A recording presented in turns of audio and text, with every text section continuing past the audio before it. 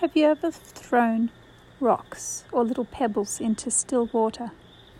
If you have, maybe you can visualize that now. Each rock sending concentric circles of ripples out around.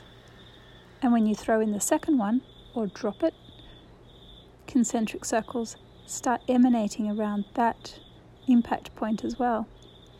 Now, do you recall what happens when the waves of one overlap the waves of the other?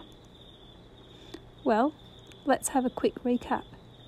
They do actually overlap each other, and at the points where the waves overlap, there's what's called an interference pattern. It's like a doubling up in that moment. Yet the wave itself, that is that concentric circle, is not distorted in any way and continues to move unchanged except for that point of that intersection where they overlap. But it doesn't change the wave of each other. This is classic of energy. It can move right on through and around each other without changing the other. Where there is no resistance, there is no change. Nothing is brought into being without resistance. So, the energy doesn't actually collide. It's not there's something to interfere it.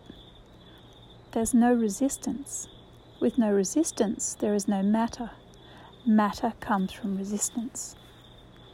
So, all being energy, things can move and continuously move. That interference pattern of where the two waves overlap encodes information. Now, when we're talking about water, we can see them as nice patterns, and it demonstrates for us the ability of energy to move through other energy without distorting. Yet this interference pattern, which comes from energy crossing over throughout the whole universe, is encoded as a pattern of information for the whole universe at every point.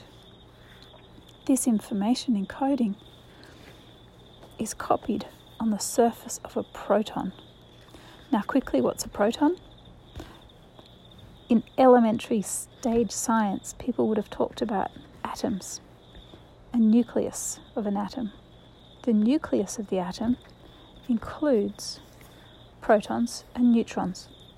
So we're talking about the whole of the universe's information being collected upon the surface of a proton. Not just one proton, but whatever is saved on one proton is instantaneously saved and updated on all protons. So, just a little thing to ponder, knowing that old statement, you are not in the universe is you.